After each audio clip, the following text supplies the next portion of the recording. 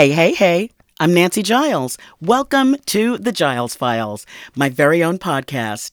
You may know me from my Emmy Award-winning work on CBS News Sunday Morning, or maybe from being on a whole lot of political roundtables on MSNBC, or from my acting career, acclaimed China Beach, Delta, award-winning Theater World Award, solo shows, voice. Anyway, okay, enough about me. People, I don't have to tell you, we are living in some wild times. So, here on the Giles Files, we're going to break it all down for you.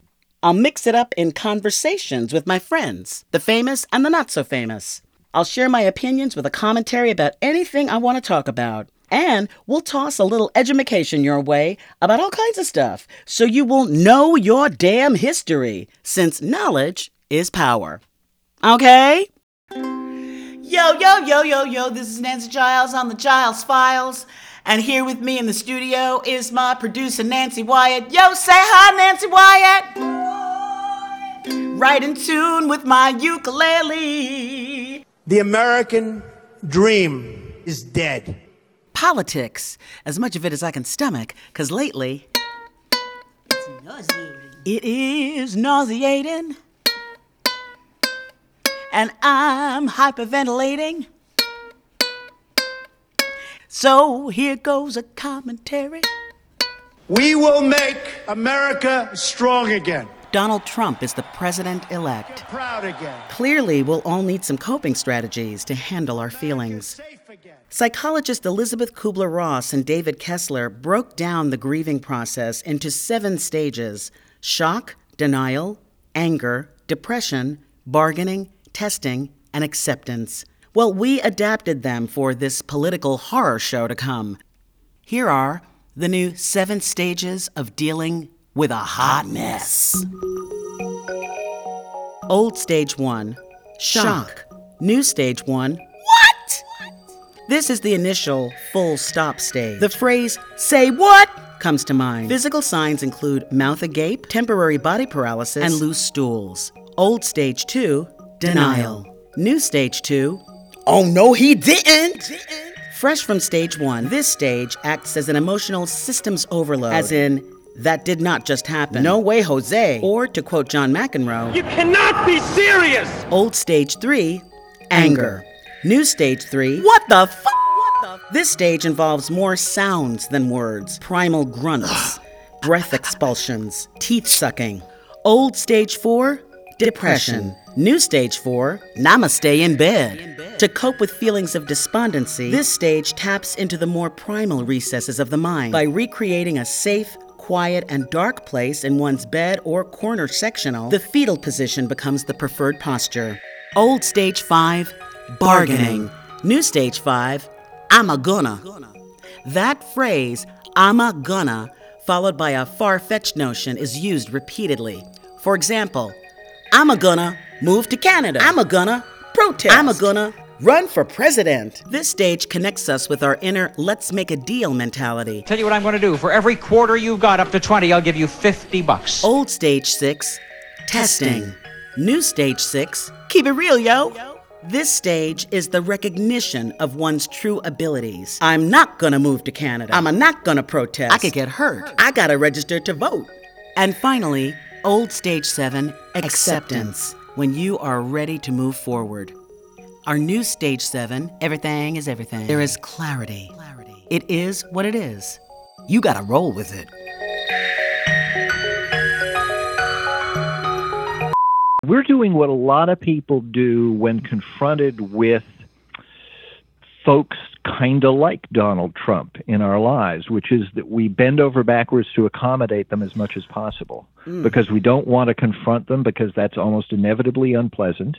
And, you know, it brings up all sorts of just unpleasant issues. That's the voice of author, activist, and MSNBC contributor Ron Reagan, who, like me, is trying to deal with the new normal of how to live in President-elect Donald Trump's world. Here's more from our post-election conversation. Where do you think we're going to be as a country in 6 months or in a year? What do you think lies ahead for us? That's a very good question, because we have somebody in the White, or heading into the White House now, who frankly is unstable. Yes, he is. And I don't think he has any real idea what he's getting himself into. I don't think he intended this to happen when he started out, but I think circumstances and his own ego and just plain old luck conspired to deliver him to the White House. Can we go back to that for 1 second? Now we've got a. Do you think that he was running to be president, or just running maybe to help extend his brand? What do you think his motivations were? Extend his brand. Yeah. No, I don't think it initially, and I don't know when it flipped and he decided that maybe he was really going to do this. I don't. Maybe it was the convention. Maybe I don't know. I'm not his psychologist. Thank goodness. Yeah. But, or thank goodness. But I'm quite sure that he didn't start out actually running for president, intending to end up in the Oval Office. If he did, if he has in fact an intending, then he's even crazier than I think he might be. Oh, man. No, because think about that. Think about a man who intends to become president of the United States and has done almost nothing to prepare himself. No. He knows almost nothing about any issue you can name. I mean, he betrays his ignorance every time he opens his mouth. He has not thought about any of this stuff. More of me and Ron later in the program. But right now, here's an urgent musical request that goes out to a supreme lady in a long black robe with a little lace collar. Ruthie Ruth, we need you. Don't you even think about leaving the bench.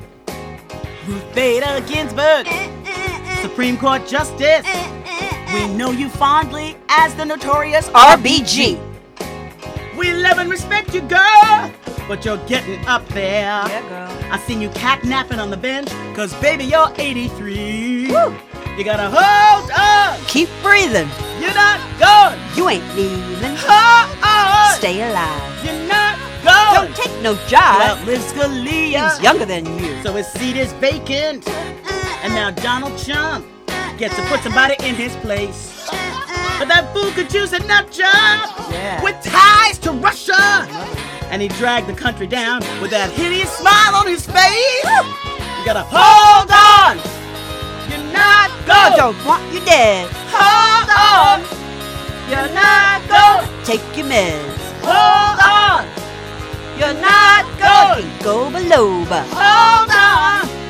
You're not stay going. smart and sober. Hold on. You hear us, Ruth Bader Ginsburg? You're not going. You aren't going nowhere. Check your balances, girl. You gotta stay in because you gotta battle against those Clarence Thomases. And we will make America great again.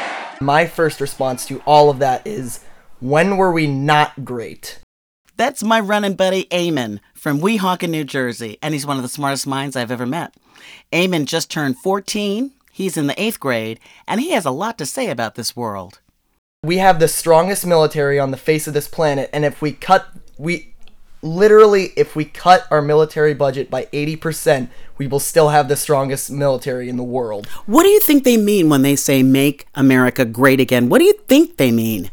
I really don't know, but if I were to take a guess, I would assume that it's kick out all the illegal immigrants, don't keep anybody in here who's not allowed in here, and if they're not white, Christian, and straight, then, or I'm just saying this because this is what my friend in my class said. This is not at all Republicans and all Trump supporters, but like everybody who's white, Christian, and straight should stay in the country, and people who have different beliefs and who don't support Trump and think that America is not a great country should not be in the country. I mean, my school's in Union City, which is very like Spanish. It's very populated, but it's a very Spanish populated area, so there's a lot of like Latino kids in my class and Mexican kids, and I don't know, I mean, like coming from a place like Weehawken and going to school in Union City, just hearing that like they want only white people in America is just scary, because America is not all white. We were started by all white people, but none of them were originally from our country, because everybody who was from our country was not white. They were all Native Americans. Native Americans who were here first. Yeah, and so like it goes back to the high school selection process for me, because there's a school in Bergen County called Bergen Catholic, and my friend was like, dude, don't go there. It's all white kids. And I was like, wait, seriously? And he was like, yeah, don't go there.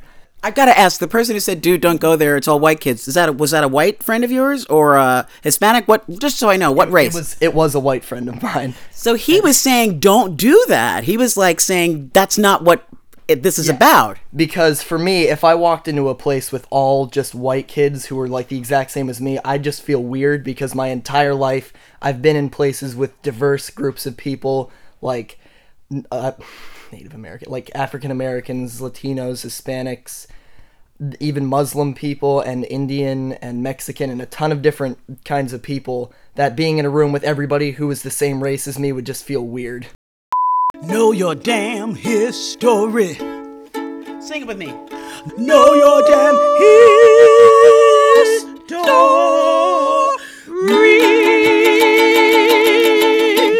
According to the LA Times, the word emolument was used back in the 18th century to refer to the compensation or profit that went with holding office.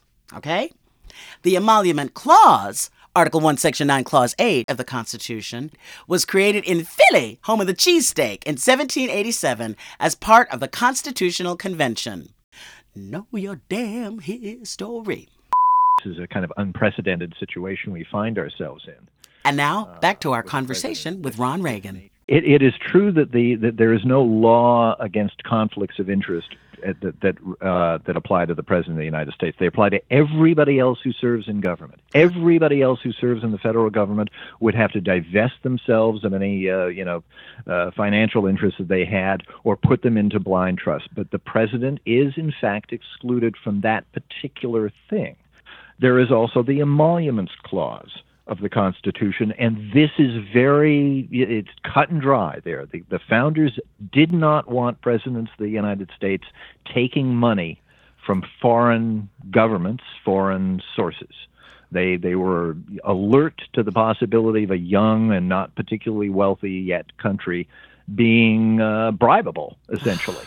And so they put this emoluments clause in there that says absolutely, you, as President of the United States, you cannot receive money from anybody associated with a foreign government or a foreign government. Now, his entanglements, including his hotels overseas, the fact that foreign dignitaries may stay at his hotel, as they have been in Washington D.C. That right there, as soon as they pay their bill, basically at the hotel, he's profiting. He is receiving money. Exactly. He is profiting, from a foreign government. And he's in violation of the Constitution, as I understand it. I'm not a constitutional scholar, but I've been reading about this, as all of us have been lately, and this seems pretty cut and dry. There's another problem for him. His hotel, and I say his hotel. We talk about these hotels as if he has built all of them. Most of these hotels that we're talking about are simply places that somebody else built, and they paid him to put his name on them. He's got licensing interests. Yes, licensing interests in these hotels. It makes it sound like he's some Howard Rourke, Ayn Rand figure who's building skyscrapers all over the world. And there's Patricia Neal standing there waiting for him. Yes. He's selling his name to this like he sold it to Trump University and the Trump steaks and all the rest of the crap that he peddles. So, but anyway, the one in Washington D.C. is on government land, and it specifically says in the lease that nobody associated with the government can profit from that property. Well, he's going to be President of the United States. He cannot profit. He'll be in violation of his lease the moment he's sworn in.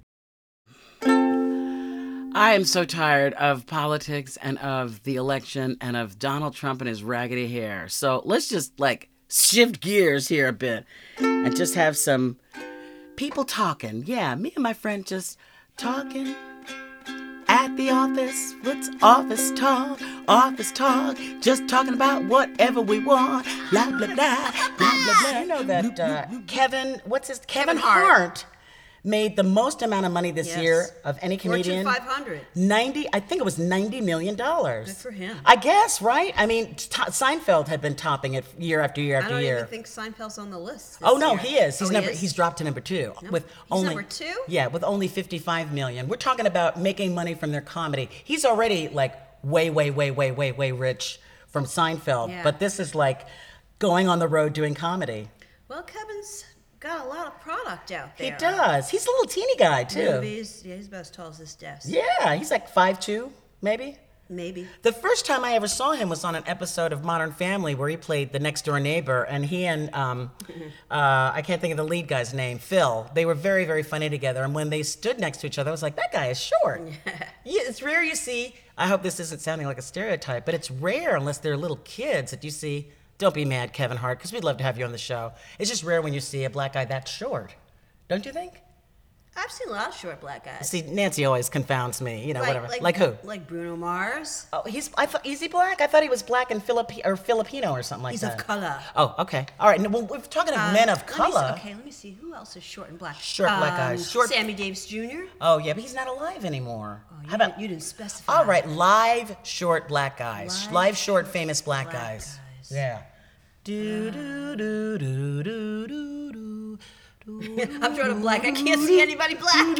See what I mean? That's my point. Anyway, he's rich and making a lot of money on movies, and I think doing voiceovers and doing animated characters. I'm jealous. His House Husbands of Beverly Hills was brilliant. Right. A spoof on reality. That's what he did. That was great. That was. He really rode the crest. He picked up on that really quickly and did that show, and that was very funny. Yeah, and I know he did that movie with Will Ferrell, Hard Time. Oh, right. And, I mean, he's done lots of movies. He has. And I haven't seen a lot of them. He's in one now with The Rock. What do you think of The Rock? Now he's Dwayne Johnson, which Dwayne. I'm so glad he doesn't have that dumb name anymore. I think Dwayne's short. You think Dwayne is short for his longer name? No, I think he's short in stature. Dwayne Johnson? Yeah, I think so. Oh, my God. Be wrong, but I think so. Have you been watching Ballers?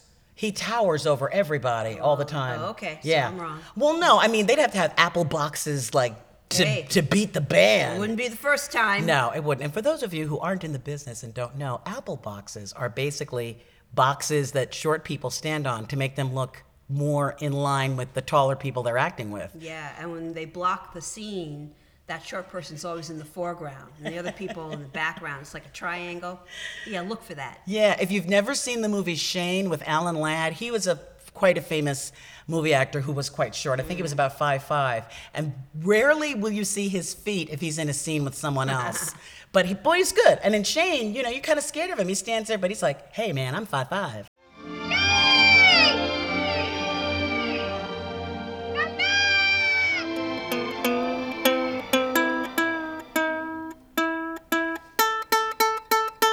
Hey, I'm doing all this by ear. I don't even have a tuning thing.